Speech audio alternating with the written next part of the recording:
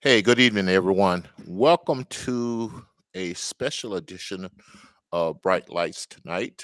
We pre recorded it to accommodate our very special guest tonight, Coach Larry McKenzie, work around his practice schedule and things like that.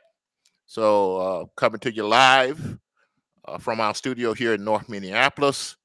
As always, another blessed day in the hood.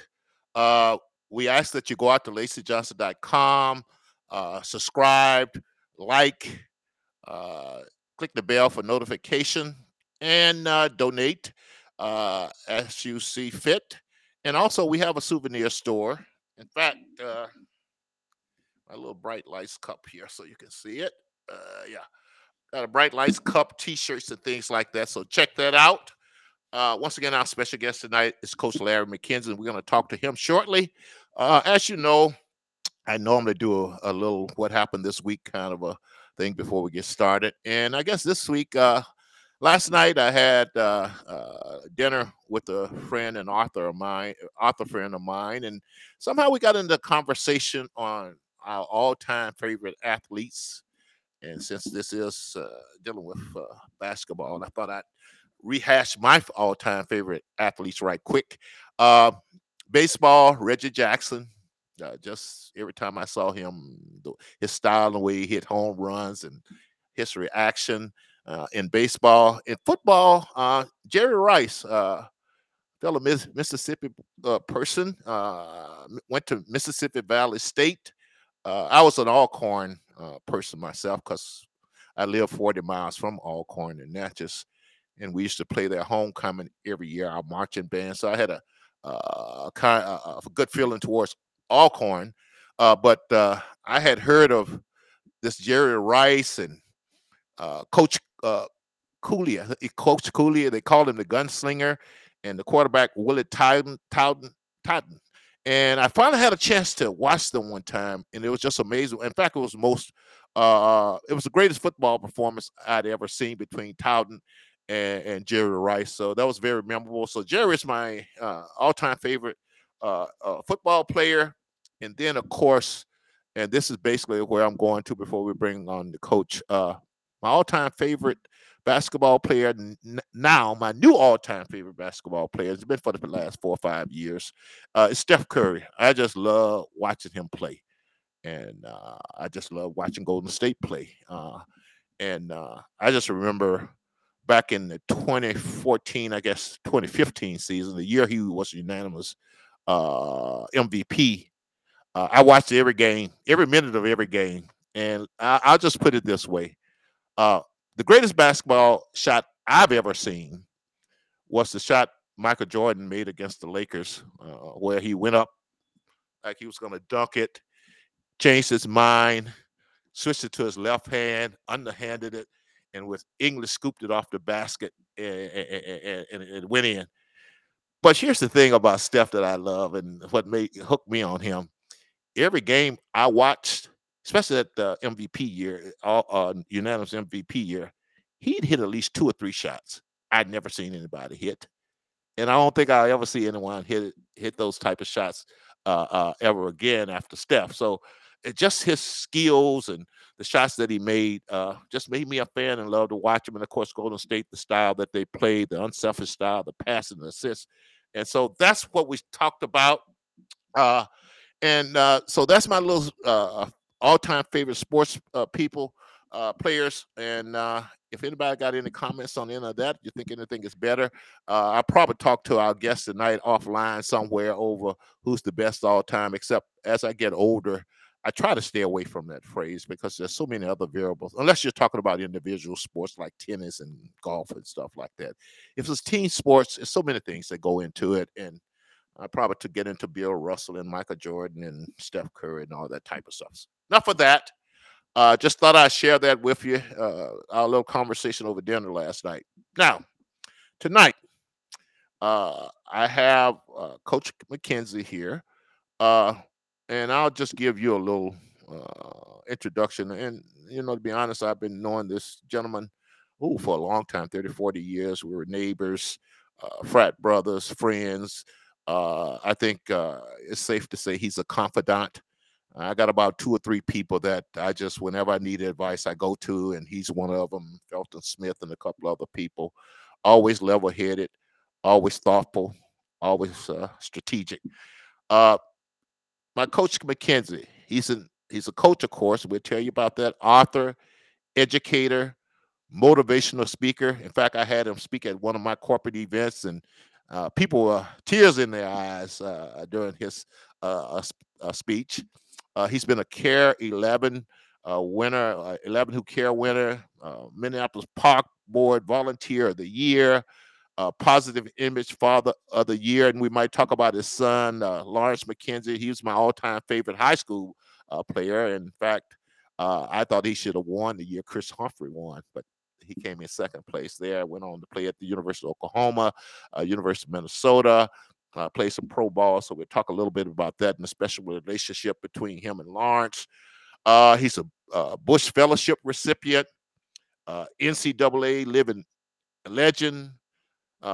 He's and I guess we get into, he's a member of the Minnesota Basketball Coaches Hall of Fame, the first African American that was elected to that, and well deserved.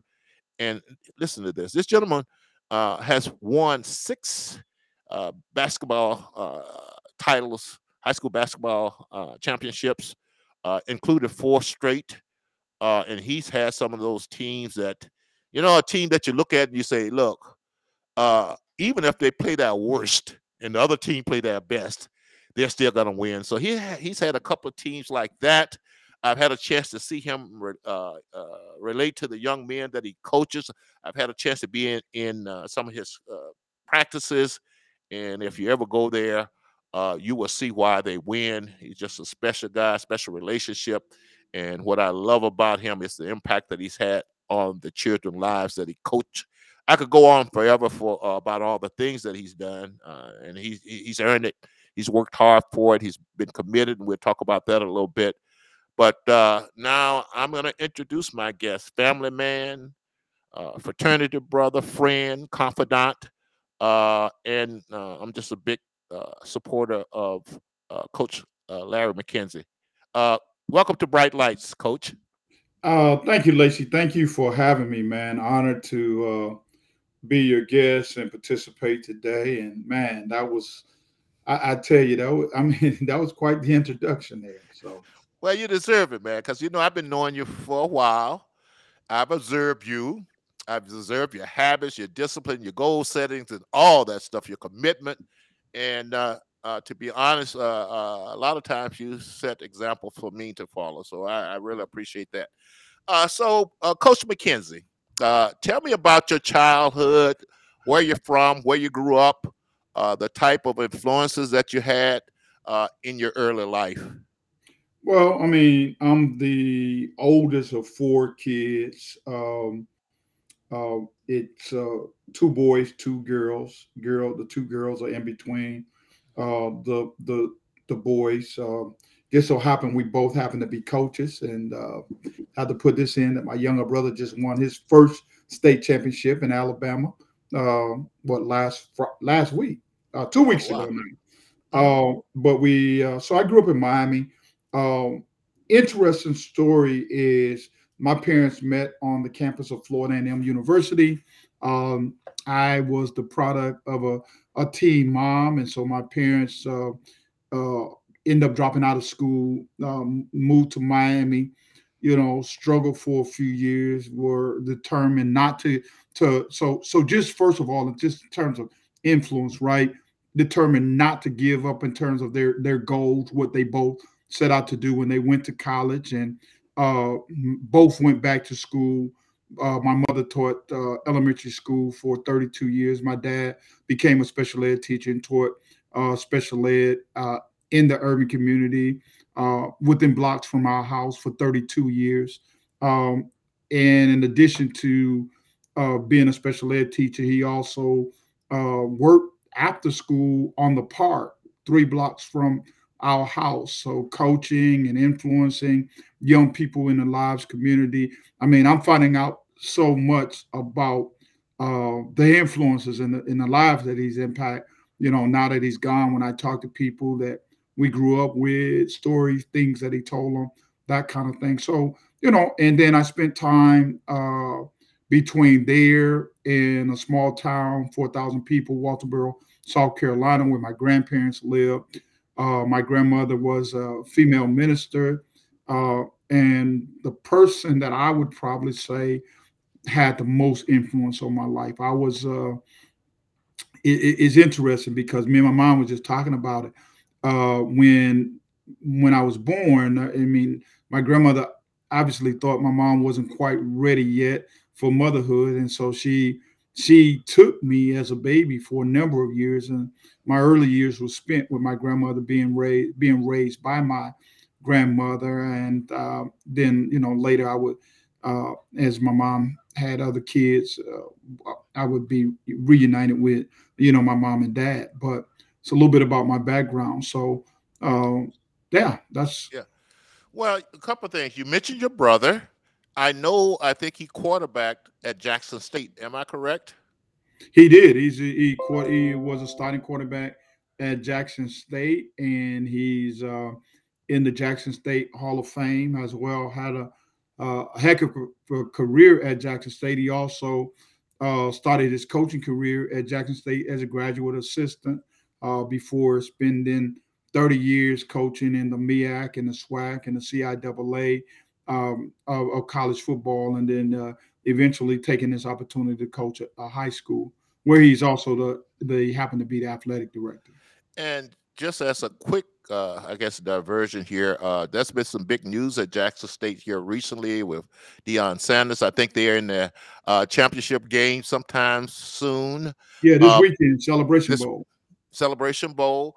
But I think the news that I saw where they had actually uh, gotten a 5-star recruit to decommit from Florida State to attend Jackson State, and that's a good trend. And I've listened to Deion Sanders talk about his commitment to Jackson State and the city of Jackson. So, what do your brother have you talked to your brother about all the exciting things that's going on down there? Yeah, I mean everybody. I mean, of course, being an alumni, everybody's excited about what Dion has done for Jackson State, and beyond this, it's beyond Jackson State. His influence on black college football, if I could say, has been major. You see other universities looking at hiring different, but Dion is just one of a kind, and I'm praying that the commitment is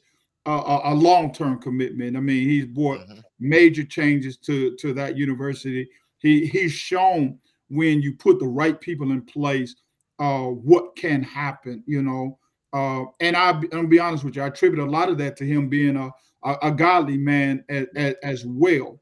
But I could just tell you, I mean, I'm a big fan. I'm watching his Instagram every day. I'm following him. I love his messages. I love what he's doing with those young men. Yeah, so excited and wish I could be at the Celebration Bowl, Yeah, which is and sold out. oh, it is. Yeah, I would guess it is. And look, is it going to be on TV? Because I know Dion helped bring ESPN. It, HBCU. it, it, Mhm. it will be on ESPN. Yes, sir. And then one last thing, I think I heard. Well, two things. Dion, they're already trying to uh, get him away from Jackson State to other major programs. I think I heard. And then another HBCU hired Stu Jackson. I Hugh think Jackson. Hugh Jackson. I'm sorry, Stu Jackson. Yeah, That's a basketball guy. Hugh Jackson. Which HBCU was that? Do you Grambling. Grambling? Okay, good, good, good.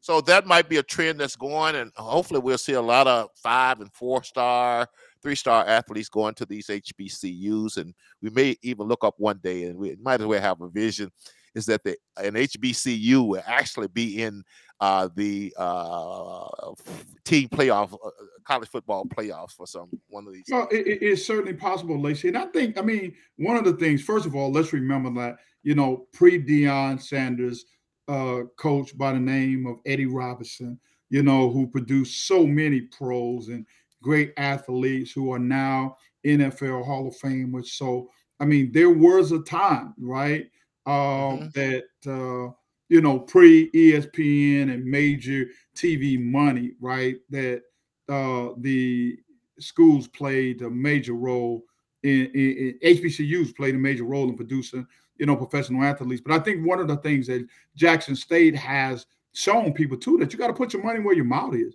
You get what you Yes. pay for, right? Yeah. And so they were willing to take some risks, Hmm. invest in Dion, put some, what I'm saying, pay him a competitive wage, so that he would, put him in position to compete. And, Right. and Right. so I'm hoping, now that uh, we begin to see our own value and worth in these kind of opportunities, and the other HBCUs who are already followed. I mean, Tennessee State, a number have gone out and gotten other professional athletes. But Dion, I tell people, I mean, Dion is, pre-coaching two things. One, Dion came to Jackson State with coaching experience. He had Right. been involved coaching high school and prep school football. So he wasn't just some celebrity that they hired. And I think people got to be a little bit cautious of that, just going out Right. to get a name. But he Right. also was a major marketer Right. Right. as well. And so Dion is just taking all of Hmm. his talents, and Hmm. using them to benefit Jackson State and HBCUs. Yeah, and just quickly, because we got a lot to talk about here. Coach, the gunslinger, Coach Cooley, down at Mississippi Valley State, when Jerry Rice was playing there with the 5 wide receivers and empty backfields, and that was very innovative. And eventually, that caught on. So you're right; they've contributed a lot to the world of professional football by some of the things that they've done in college football. So Larry, so you had a childhood. Tell us about your current family. I talked about Lawrence earlier. I know your daughter Rashida played basketball also, Yeah, but yeah. you've just been a great Yeah. dad all the way around. So why don't you So, tell us? so obviously, married, and Mhm. um, proud of the support that. So this is my second marriage, and so just been blessed tremendously in this relationship. I'm the father of two. Rashida Ogenride lives in DC, and Baltimore to be exact. An entrepreneur, doing really really well. Super proud of her as a dad. And then I have a son, Lawrence McKenzie, who played for me, Lacey, and to this date, we're the only father-son combination in the history of Minnesota to win 4 consecutive titles together.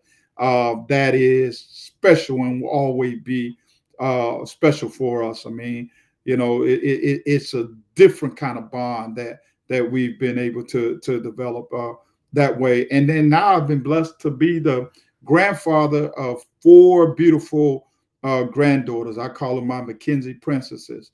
Kyla, who's 11, she's the oldest. I have Lauren, who was soon, matter of fact, as of tomorrow, she'll be 9 years old. Uh, actually, 10 tomorrow. And then there is, um, how am I? There's Maya. Maya is 7, soon to be 8. And then Olivia, 6, soon to be 7. What a blessing! I have to share with my audience that my favorite uh, athletic event to watch is high school basketball. Great high school basketball game with the gym rocking and the young people and things like that. And where I'm leading to, uh, the days you Coach Henry, that team with Pettis and just all the great people you had on the LB and that team. I could come watch them every year, and every year you just have a great team. And that was a tough team for anybody to beat. Now, how many? That's the one you won the 4 straight championship with, right? That is correct. And let me just say this, Lacey, while I have you here publicly. Mhm. I mean, you and Betty, like there are people that can say, I knew you win, right? And before I won any championships, before I won any games, I mean, you and your wife, Betty, have been major supporters of me and my work, and have always supported our basketball team. I mean, and again, like you say, we go way back, but the support of myself, the mentoring, the time, obviously you don't talk about your involvement with the basketball program. But I love to teach my kids chess. You've been a volunteer chess master for our kids. You guys always travel for the team. I've always, wherever I've been, considered you all as part of our basketball family. So let me just take the opportunity to thank you for your Right. support, and not just somebody, somebody who say pat me on the back and that kind of stuff, but I mean, not just with your words, but financially. Yeah. You all have not hesitated to support us and in the work that we've been doing with these kids. And so, all of those great accomplishments that you talked about in the introduction. I mean, I've been able to do those things because of having people like you in my circle. And for folks that are listening, your circle is one of the most critical things that you have. And so when Lacey talks about friends and confidence and people like that kind of stuff, so just want to take the opportunity to say thank you. I appreciate that, Larry. I'm almost blushing here. I never, because we just do it because you're doing such a great job, and we love the kids, man, and what you're doing, and we're going to get into that a little bit. I would also like to, aside from those Henry teams, you had that North team, man, with Tyler Johnson and Jamil. I think I got his name right, Jamil and Jackson Jr., Patrick Pat Dimley. Dimley, I yeah, mean, I mean that I'm like, somebody's Odell going to beat this Wilson, team. Isaac Odell Wilson. Johnson. Yeah. Yeah, I mean, Whew. you're right. I mean, and the thing to think about is and that'll be a special team because, as you know, Lacey, when I went to Minneapolis North, the school, I always tell people, school was on life support. You know what I'm saying? The basketball program, along with everything else, had reached a fairly low point. And when we got those kids were the kids that decided to stay in the community, go to school, 68 kids in the building. And the interesting thing is, unlike all the other, great teams that I had, there was no guys ahead of them. So they had to grow up, they had to become leaders. You know what I'm saying? Like Right. when I got them as sophomores, that was the oldest group in the building.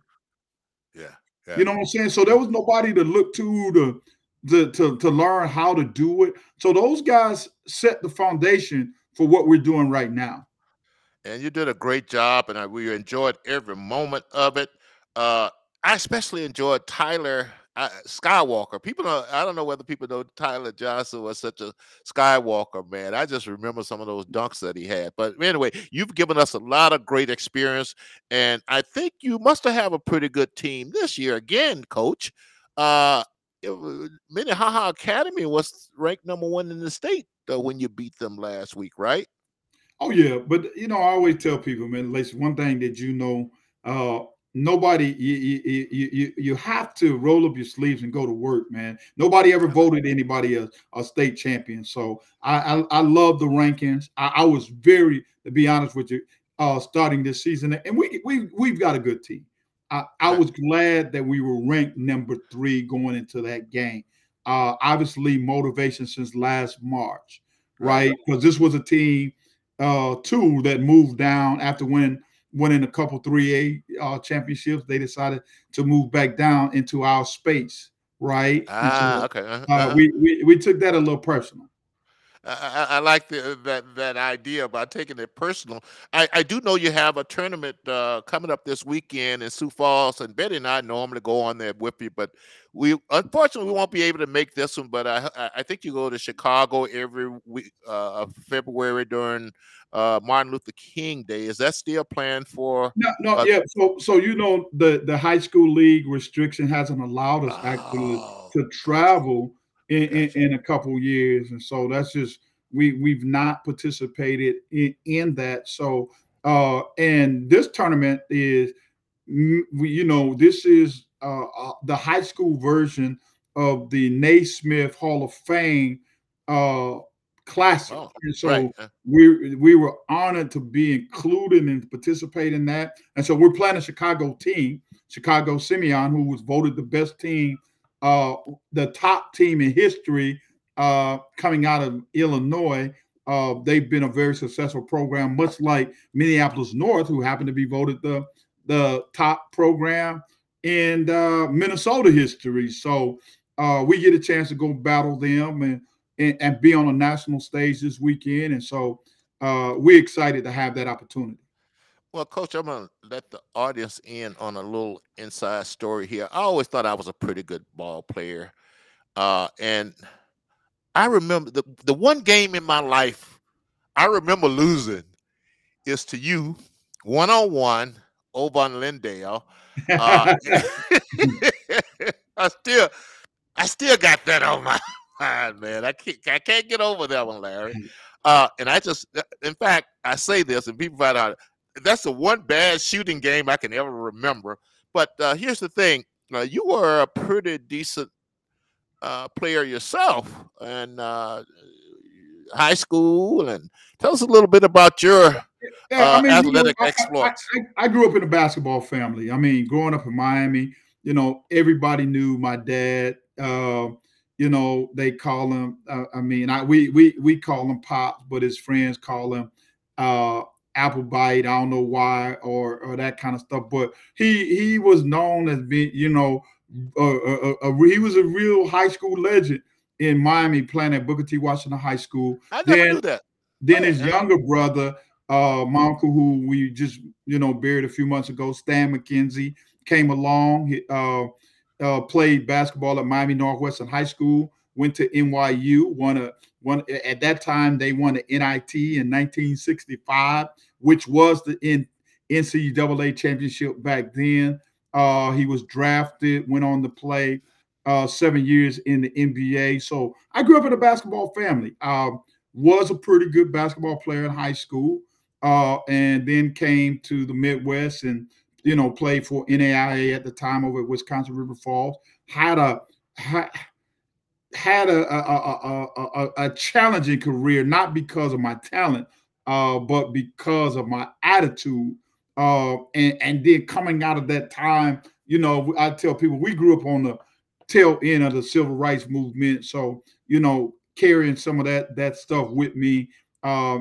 Didn't quite work out. But I always tell people, Lacey, when I reflect in my college experience, it was actually God preparing me to be in this situation where I am now. He was preparing me to coach the young men who I was Right. at the time. And I always say, there's a reason for the season.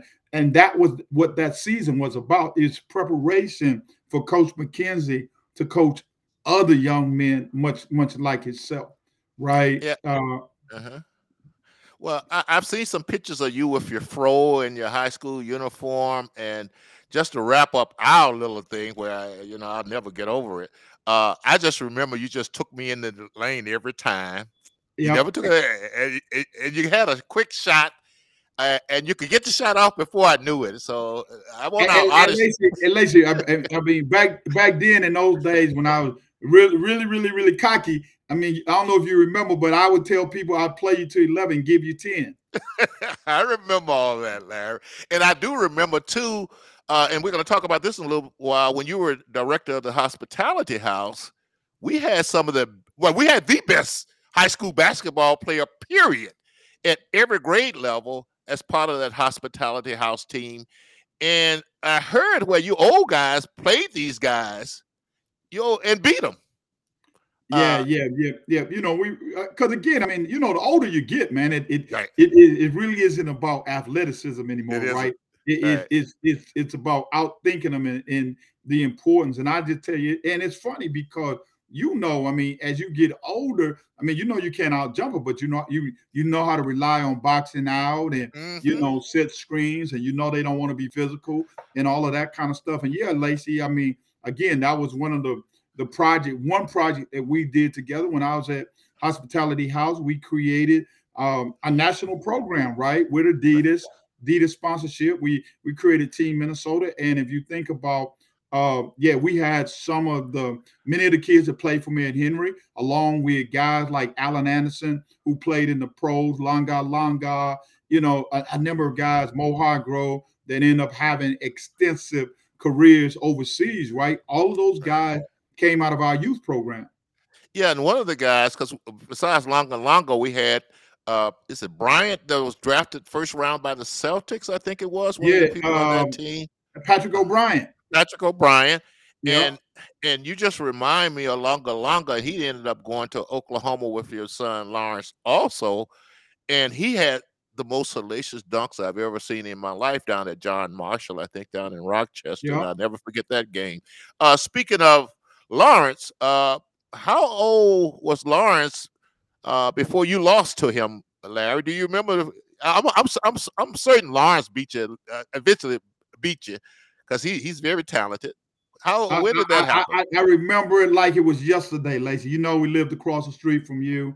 And I think at about, uh, so he was 11 years old. I think he was maybe, had to be at that point about seventh grade. And you know, Lawrence worked on his trade a Yes, he lot. did. Yes, he did. And basketball is one of those things that if you don't do often, so my jump shot by the time I played him wasn't quite as refined when I played you. And so I think it was like seventh or eighth grade. But before that, I took him out there, and I would and it's funny because I also did the same thing. My little brother, we'd go to 21, and I'd beat him 21 nothing, and his mom would get upset. Why are you doing that to that little kid? You know what I'm saying? But again, part of growing up, nothing comes easy, right? Right, And my right. dad did that to me. So some people these days, somebody might listen to him might say that that's child abuse, but No, it worked for me. that helps. And my son Adrian, and he got to the point where he could shoot a little bit and handle it a little bit. He wasn't as good as Lawrence, of course, but to this day he never did beat me.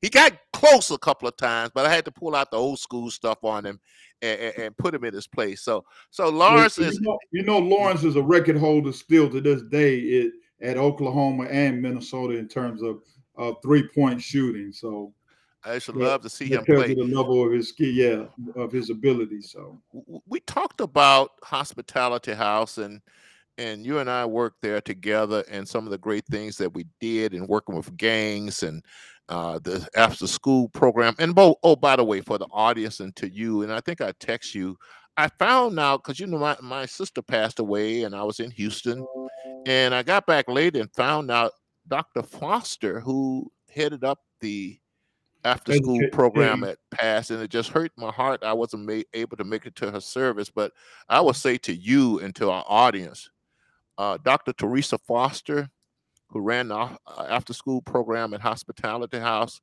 is one of the most beautiful people I've ever met in my life. I mean, she just had a spirit about her, and there wasn't a mean or hateful. I mean, all the human frailties and faults we find in people, she had zero of that in her, and she will remain one of my all-time favorite people. And I got some recent stories about her. Why don't you tell me Yeah, a little well, bit about listen, Dr. like you said, man. I mean, I don't even think I could even begin to describe the words around the the beautiful things of who Dr. Foster was. First of all, and I happened to be in Baltimore that week as well, so I was not able to go to her home going. But as you said, I mean, she'll always be somebody that I celebrate. I mean, one and first and foremost, Dr. Foster was truly a godly woman,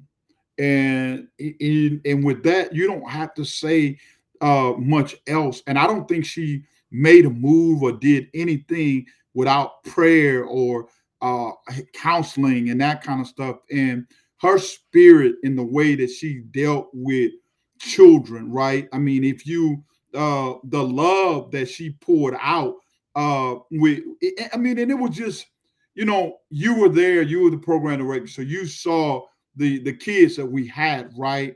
And some of the challenges and trauma and other kind of thing that they would be bring in the building with them. But they would come into that after school program, and Dr. Foster for whether it was 30 minutes or whatever long, however long they was in the building, she had this ability to make it all go away, Yeah, to all yeah, go away. And I mean, she was an angel here on yes. earth. She was. I like, and we can discuss this after. We should have some type of memorial somewhere for Dr. Foster. I mean, that's Yeah, how yeah, special she was. and I do, and I want to say this too, Lacey. While I get this opportunity, I Mhm. mean, she was special, but I always say this to you too. I'm gonna have to do this sooner than later. I think that we need to honor Glenn Johnson. Oh yes. I mean, because Ooh, that's another yes. angel here on earth, somebody that we need to give flowers to. Those two women right there, man, not only young people, right? But again, my life and there are times, as you well know, man, like being a man, there's only so far and that you can go when it comes to some of that stuff that these kids need. And both of those Mhm. ladies have that innate ability, right, to be able to give that. So definitely we need to and maybe Lacey, while we're on air talking, maybe we give Glenn the first Dr. Teresa Teresa Foster Foster. Award. I agree. I agree. And I was thinking the other night. I was at a banquet the other night, and I got to the stage in life where I don't like banquets, and I'm sorry if I take that the wrong way. But one type of banquet I would love to see us have, and just a banquet for unsung heroes like Glenn and like Dr. Foster. I mean, we go to a lot of banquets where famous people are recognized, but there are so many people out here that we know every Right. day just putting in the work, get no recognition for it, and they're just doing it because that's the type of person they are. And when you talk about Glenn, my sister, I mean, she's just done miracles with the young man, and Miracle. just about every one of them played for you, I think. Yeah, just And you about have, all yeah, of them they did. That's what I'm saying. I know firsthand. yep, and they won championships with you too. So let's follow up on that, Larry, because we really got to do that. That's something near and dear to my heart.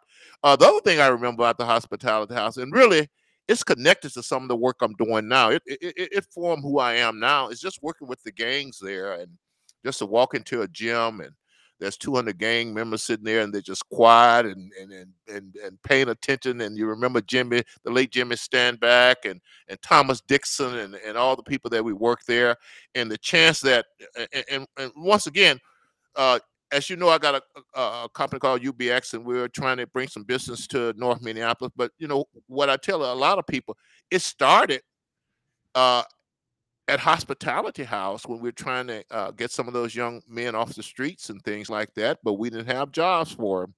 And so that led to where I am now, trying to bring these jobs into the city. Where once we go out and talk to them, because most of these young men don't want to be out there, and we know that. So that was the beginning of where I am right now. Now you served in other jobs, Larry, and the urban director at Youth Initiative. Just give me a quick.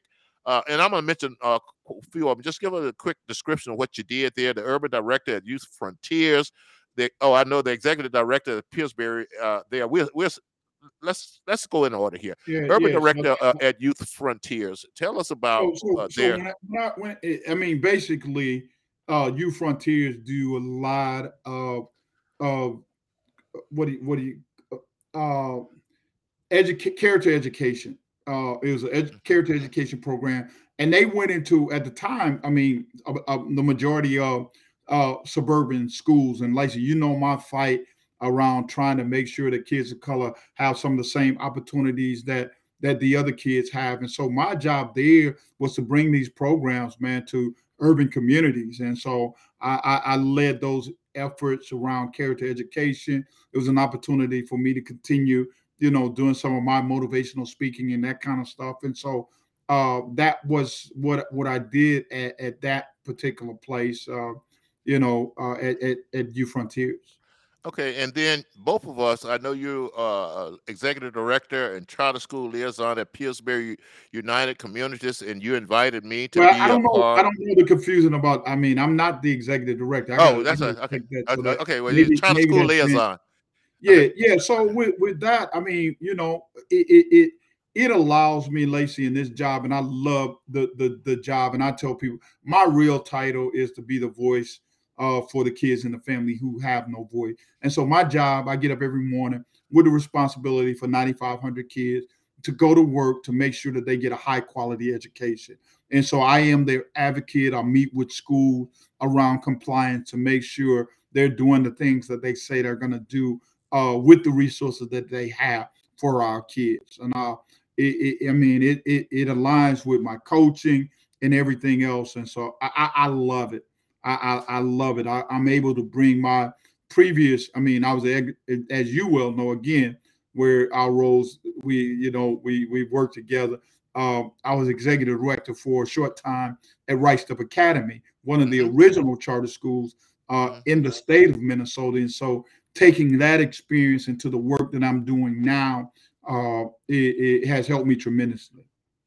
And I was going to tell her, you invited me to be a member of your advisory committee there, and I really enjoyed that experience. We both have like a keen interest in education, and we both got some ideas on how we can improve it. So I will be working with you, some other people. I got some other people we're going to get together and see can we come up with some ideas because I'm just dedicated to trying to close the achievement gap in education, and you and I both believe that our children have everything they need to learn and to perform at grade level, and that's going to be one of our goals.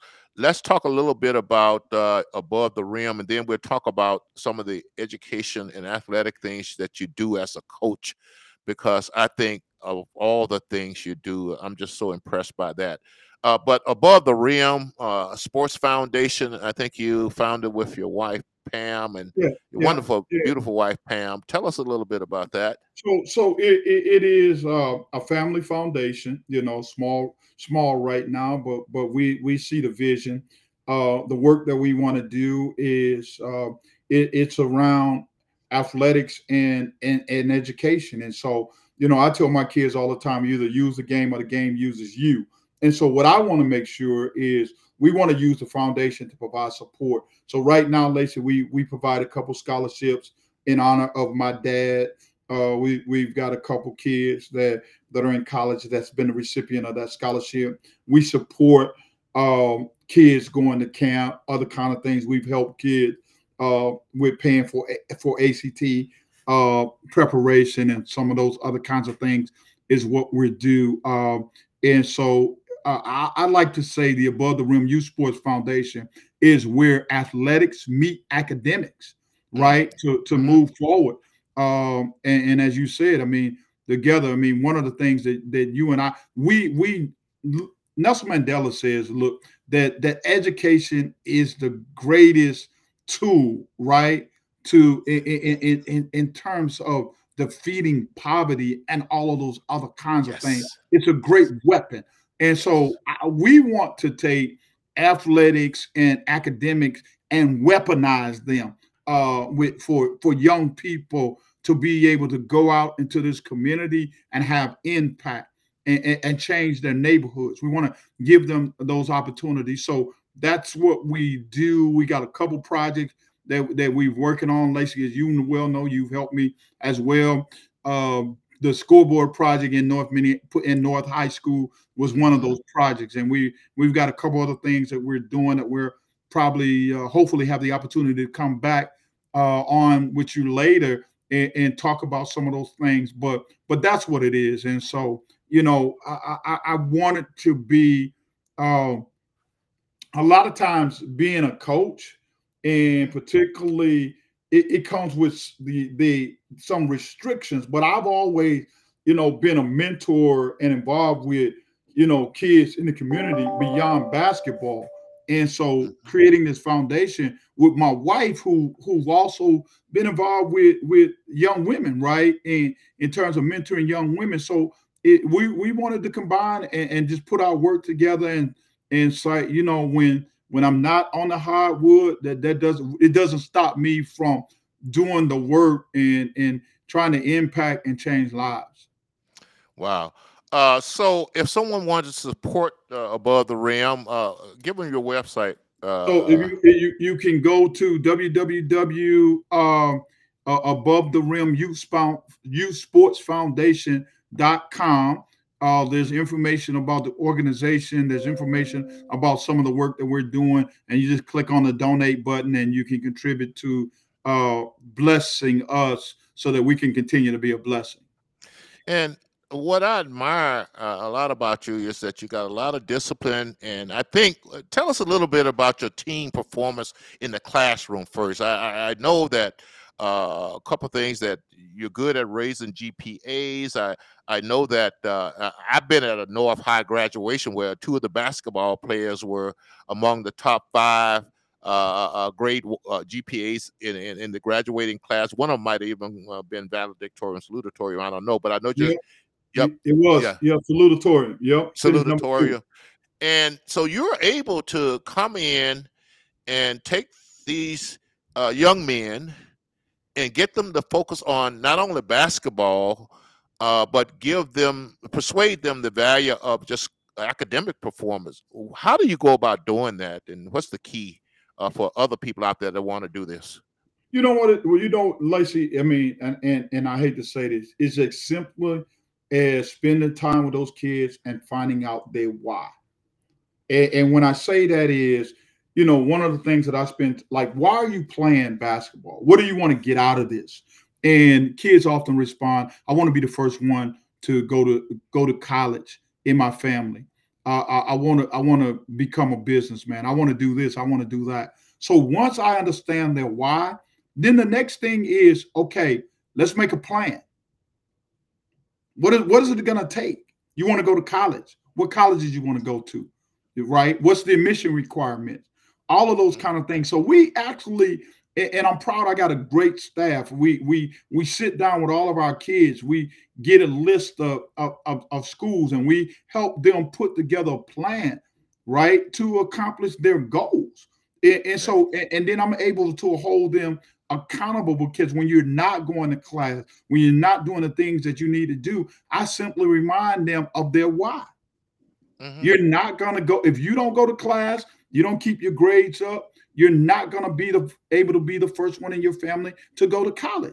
And so what we've been able to do, Lacey, and I'm telling you, it's a beautiful thing. We got African-American boys competing to be the smartest in their class. And when I was at Henry, I took a team with a 1.6 GPA. I left them with a 3.4 GPA with 5 National Honor Society students. And what I'm most proud of, and I'll challenge anybody to match this. This is my 25th year as a high school basketball coach. And in 25, well, I'm going into 25, but in 24 years, I have 100% of my kids who graduated on time. And I remember when I went to Patrick Henry, the graduation rate for African-American males was 28%. And I always say those kids had a greater chance of going to prison than going to college. We've had 100% graduation on time of African-American boys. I don't need to talk about, obviously it happened my 5 years at Academy of Holy Angels, right? Mm-hmm. But in an inner city school, 2 inner city schools, 100% graduation, 100% of those kids have gone to a 2-year or 4-year school, with about 33% of those kids over the last 24 years having college degrees. Many of them are now in education themselves. You are a youth whisperer or something like that. If that's such a word, you can get to kids and affect them. And what's amazing about that to me, Larry, because I know you've had quite a few challenges. I mean, a lot of the young men on the basketball team, they got one foot in the street also, and to have them graduate on time. And I just know some of the challenges that you had. It's just amazing that you were able to do that.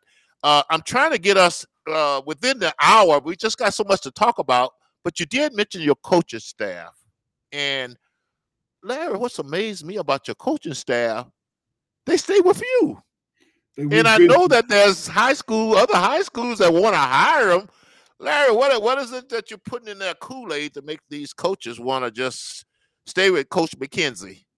Well, so first of all, I want to go back to the comment around the whisper, Lacey. I always tell people, man, what I've discovered, man, is I've been tapped on the shoulder by the man above, right? God. And so I'm just a vessel that he's chosen to use, right, in this time and space. And so I mean, even with all the accolades, I really want to make sure that I give all honor and credit to the God that I serve, because that's how we've been able to make it happen. I'm amazed at my staff as well.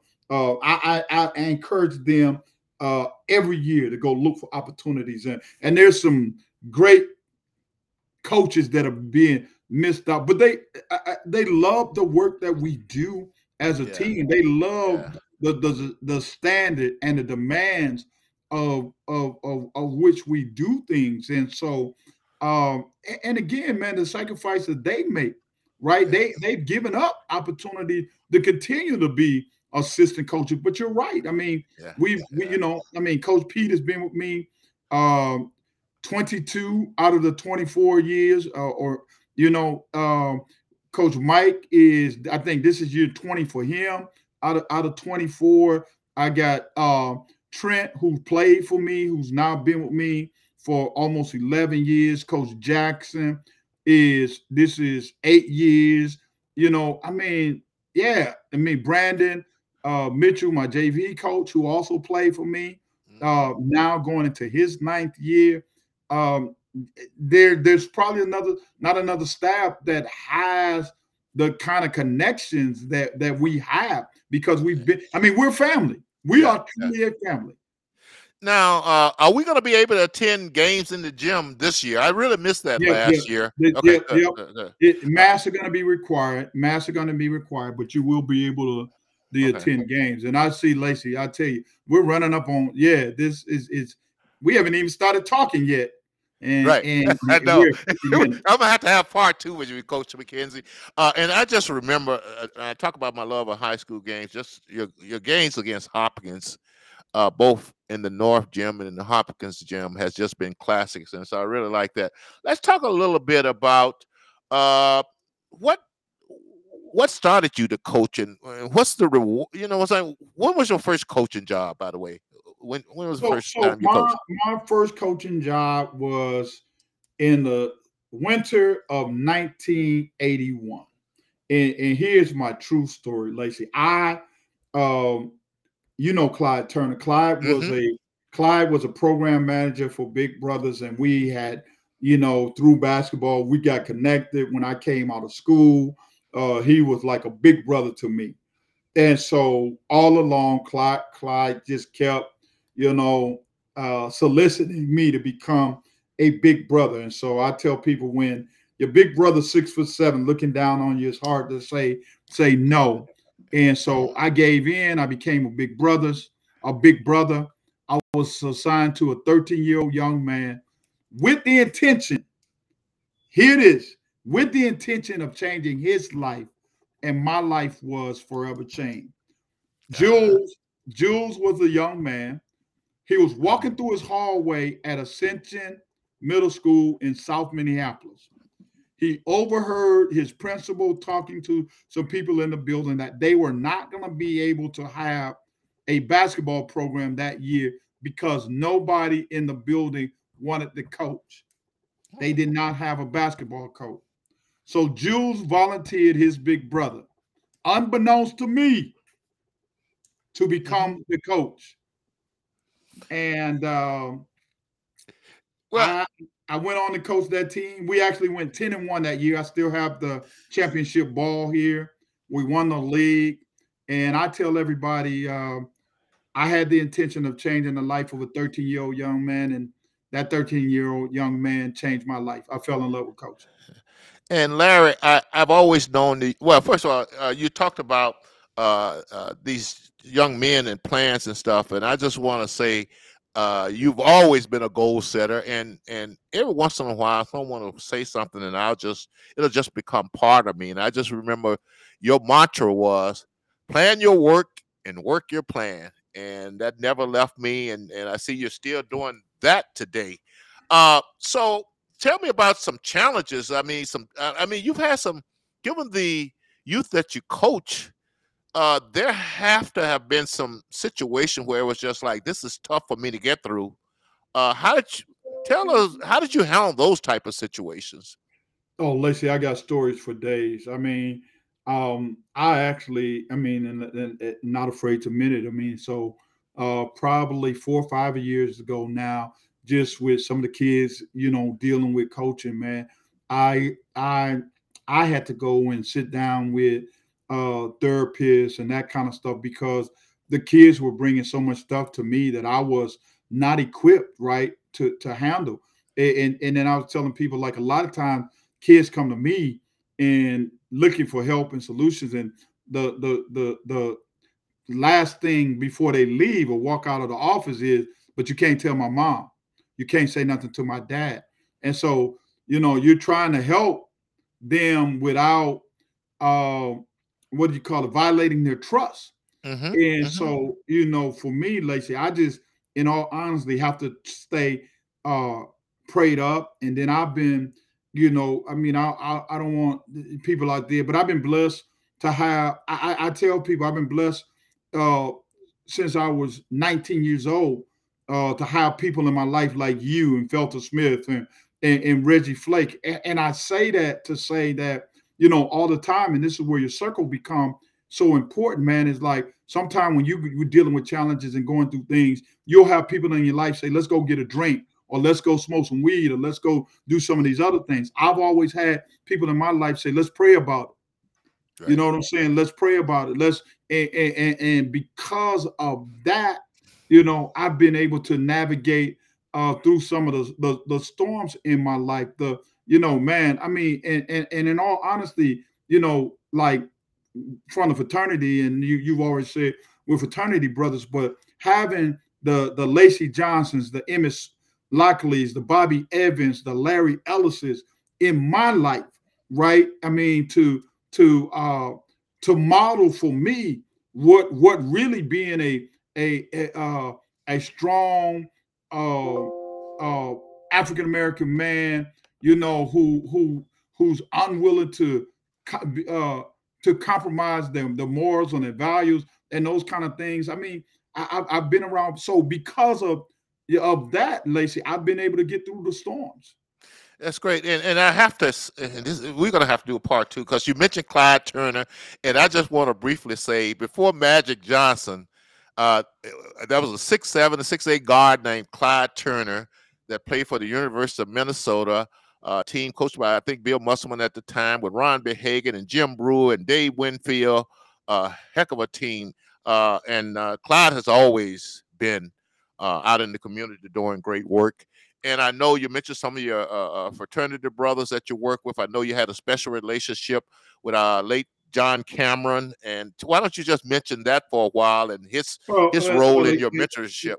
yeah. Again, Lacey, when you talk about mentor, and I was trained by the best. I tell people I grew up with my father in my life, but John K. Cameron is somebody who tremendously influenced my life, and I'm a lot of who I am to this day. Having this conversation with you is because of my mentor, John K. Cameron. God bless his soul, may he rest in peace. But um, the story with John is, you know, he did so much for me, and every time I try to take him to lunch, I try to pay for dinner, give him a Father's Day gift, Christmas gift. He never took a gift. And the thing that he would say to me is, Matt, all I want from you is that when the time comes, I want you to allow other people to stand on your shoulder the way that you've stood on mine. And that has resonated with me. That has stayed with me. And I serve these young men because of John K. Cameron. It is, and really, coaching and the way that I coach and what I do is the only way that I could ever repay him, because that's what he asked from me. He asked for me to allow people to stand on my shoulder the way that I stood on his. And Lord knows, 200 plus pounds stood on his shoulders of many a days. And John Cameron was like that for all of us. And I tell everyone, uh, I'm standing on the shoulders of the generation before me, and John Cameron was one of them, one of the people that raised us. And that I want to give the next generation my shoulders to stand on, and that's why you and I are out here trying to do the things we're doing. And we're not putting ourselves first. We're putting the people we're trying to help first, and just leave some shoulders for them. Uh, so what a if you could think of, and you won six state championships, and you've had the NAACP, and our audience should know that you're known all over the country. and you've done speaking internationally also. But when you look back right now that it's over, Larry, uh, over the years as coaching and being involved in the community, can you think of one rewarding moment that may stand out over all the rest? I know this might be a tough one because you got a lot of good things you've gotten done. No, I mean I really can't. There's been so many rewarding minutes that I don't think I could single out Yeah. any one particular thing at all. Right, right, There's just been so many blessings in my life. I mean, individuals, the opportunity to, as you said, to travel the world.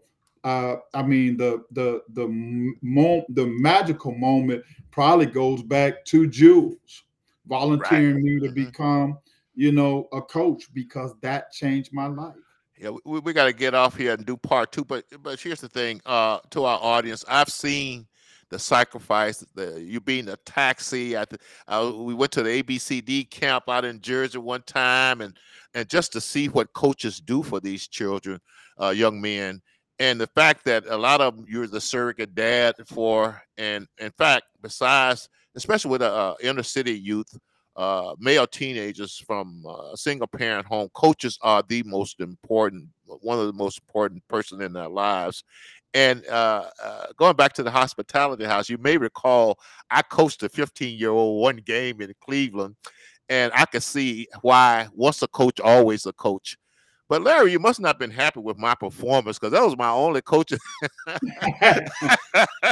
Well, listen, I think you must have fired me after that one, Larry. nah, you more valuable as my program director. Yeah, and Okay. so, but no, I remember that. I mean, Yeah. and again, I mean, so many. I mean, Lacey, you just, man, so many great memories, and I see that we are Yeah. actually Yeah, we got to a get out a little little past over. time here, but yeah, I, you know what? I don't remember. I don't think I made the Cleveland trip, so I Yeah, didn't have I think you were because we took the bus down to Cleveland, and right. the coach for the 15-year wasn't there. I just remember I got a technical for jumping up off the That's bench, yeah, and yeah. yeah. And I think when you got back, I was like, Lacey, we can't have that kind Yeah. of stuff. So Okay, yeah, so Larry, let's wrap it up. We're about achievement here, which is what our fraternity is about, Kappa Alpha Psi. And we didn't even get into your work there. You're being a North Central Province pole mark, the respect that you have within the fraternity, especially here locally, the work that you put in. But once again, we're running kind of over time, and I have to have you on again. But achievement. We're about achievement. And I always like to leave our youth with a positive message. And look, you know me, I believe we can be anything we want to be.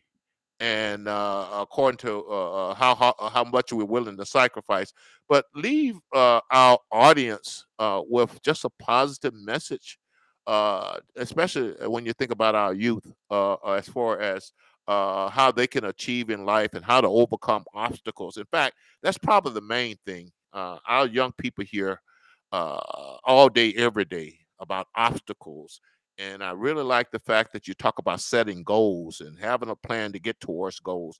Why don't we end on that note? Uh, right quick, Larry. Is he still there in the studio? Okay. All right. How are we going to wrap it up then? Okay. Well, okay. Oh, you know what? He might have been. Do we have only an hour on that? Oh, oh okay. Am I still on? Oh, okay. You can edit it before we upload it. Yeah. Okay. Well, we will have Coach McKenzie back on to finish up our conversation. And as you see, we have a lot to talk about. This I call him a young man. Coach McKenzie have achieved so much. He's been so dedicated. He's been down in the trenches, and whenever he needed me or I could, I got down in the trenches with him. And we're going to continue to work. We're going to stay on the wall. We're going to continue to help our young people achieve in life, which is what Bright Lights is about. So once again, thank you for joining us. Hey, go out to our website, subscribe, and donate. We got Coach McKenzie back. I hope we can Yeah, wrap this up right. my Good. battery I love died. it. I know. I love it though. I love live tell us. But I was asking you to leave to just describe the obstacles you were overcome in life, and what was your attitude, and what allowed you to overcome all the things that out there to stop you from achieving your goals. Uh, Let me get that one again, Lacey. Your basic philosophy as far as achieving your goals and overcoming obstacles so you could get where you are.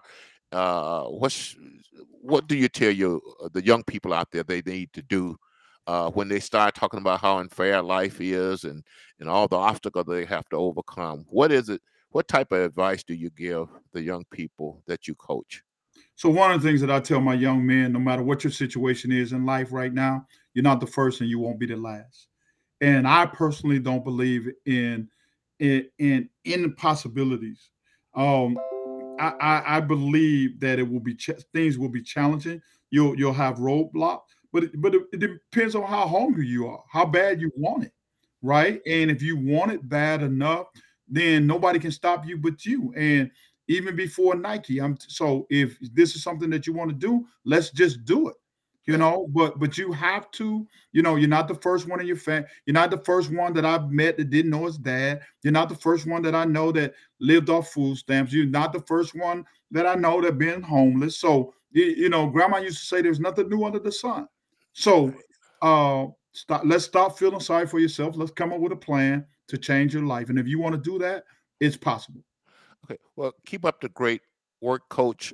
This has been good. I'm going to bring you on for a follow up. Good luck on your trip to Sioux Falls this year. You can count on me and Betty to be at the games and support you again this year. I'm just looking forward to it and the excitement. And just keep up the great work. You and I have talked about getting to the root causes of some of these issues faced in our community. You and I have talked about the importance, and we talked about it today, of faith and having a faith. In fact, I don't know how other people do it, man. I Me really neither. don't. Me I neither. don't know how you go through life without faith, but that's just me. We talked about education, and we both been involved in the education of our young people, and we both have seen great results. So that's another thing. So faith, education, then economic development. We both worked on that, and we're continuing to work. You're partner with me on some economic development things right now, and then just rebuilding the family. And I hope our audience see that Coach McKenzie just believe in family and taking care of his children and supporting them and setting good examples. So if we do those type of things, I think eventually we're going to get to the root cause of some of these issues and stop having to apply band-aids to them. So, Coach, good luck. I think you got practice this evening. Yeah, I'm running right One of out. these days I'll stop into another one of your practice and we'll get your kids out for some chess teaching and lessons and things later on this year, and I'm looking forward to it. Oh, one Yeah. more thing, just before you go, I hate to do it. North High School, I understand, is being renovated. Can you just fill our audience in on that? And I know the Minneapolis Public, what you know about that, the Minneapolis Public Schools, there's a desegregation plan going on where some children from some of the richer communities, Kenwood and Place, is going to be Yeah. attending Yeah. North. What's So going on so there? it's Minneapolis CDD plan in Lacey. We really don't even have that's a whole show by itself, right? Okay. And so it's Okay. kind of reverse integration, and they are adding so they're adding they're renovating the school, but they're Mhm. adding another school into the school. Oh, yeah. Yeah. So there's a lot to it. So Hey. there'll be two schools really in one building.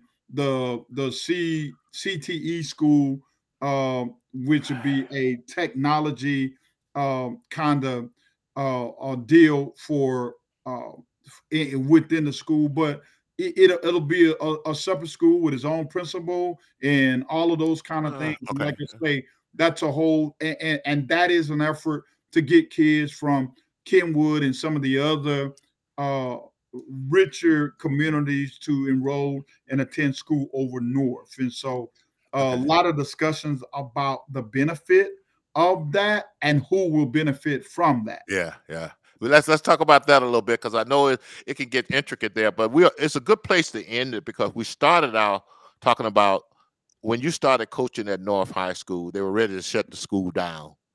And now we're talking about this big expansion and doing a lot of great things. And where I'm going to end it at is I think you had a lot to do with this, and the school remaining open and things like that. And this is some of the fruits of your labor. So I know you got to go have your practice. I'll talk to you when you get back from Sioux Falls. Coach McKenzie, keep up the great work. And I'm proud of your admiration society. So keep it up. Appreciate it, Lacey. Thank you for having me. And to all of the folks out there, I'm just going to end with this. Continue to let your light shine brightly. Have bright lights. I love that, Larry. And he did that all on his own. See you later, Larry. Thanks a lot. See you later. Yes, sir. Have a good evening. Say hi to Pam for me. Will do. Okay, bye.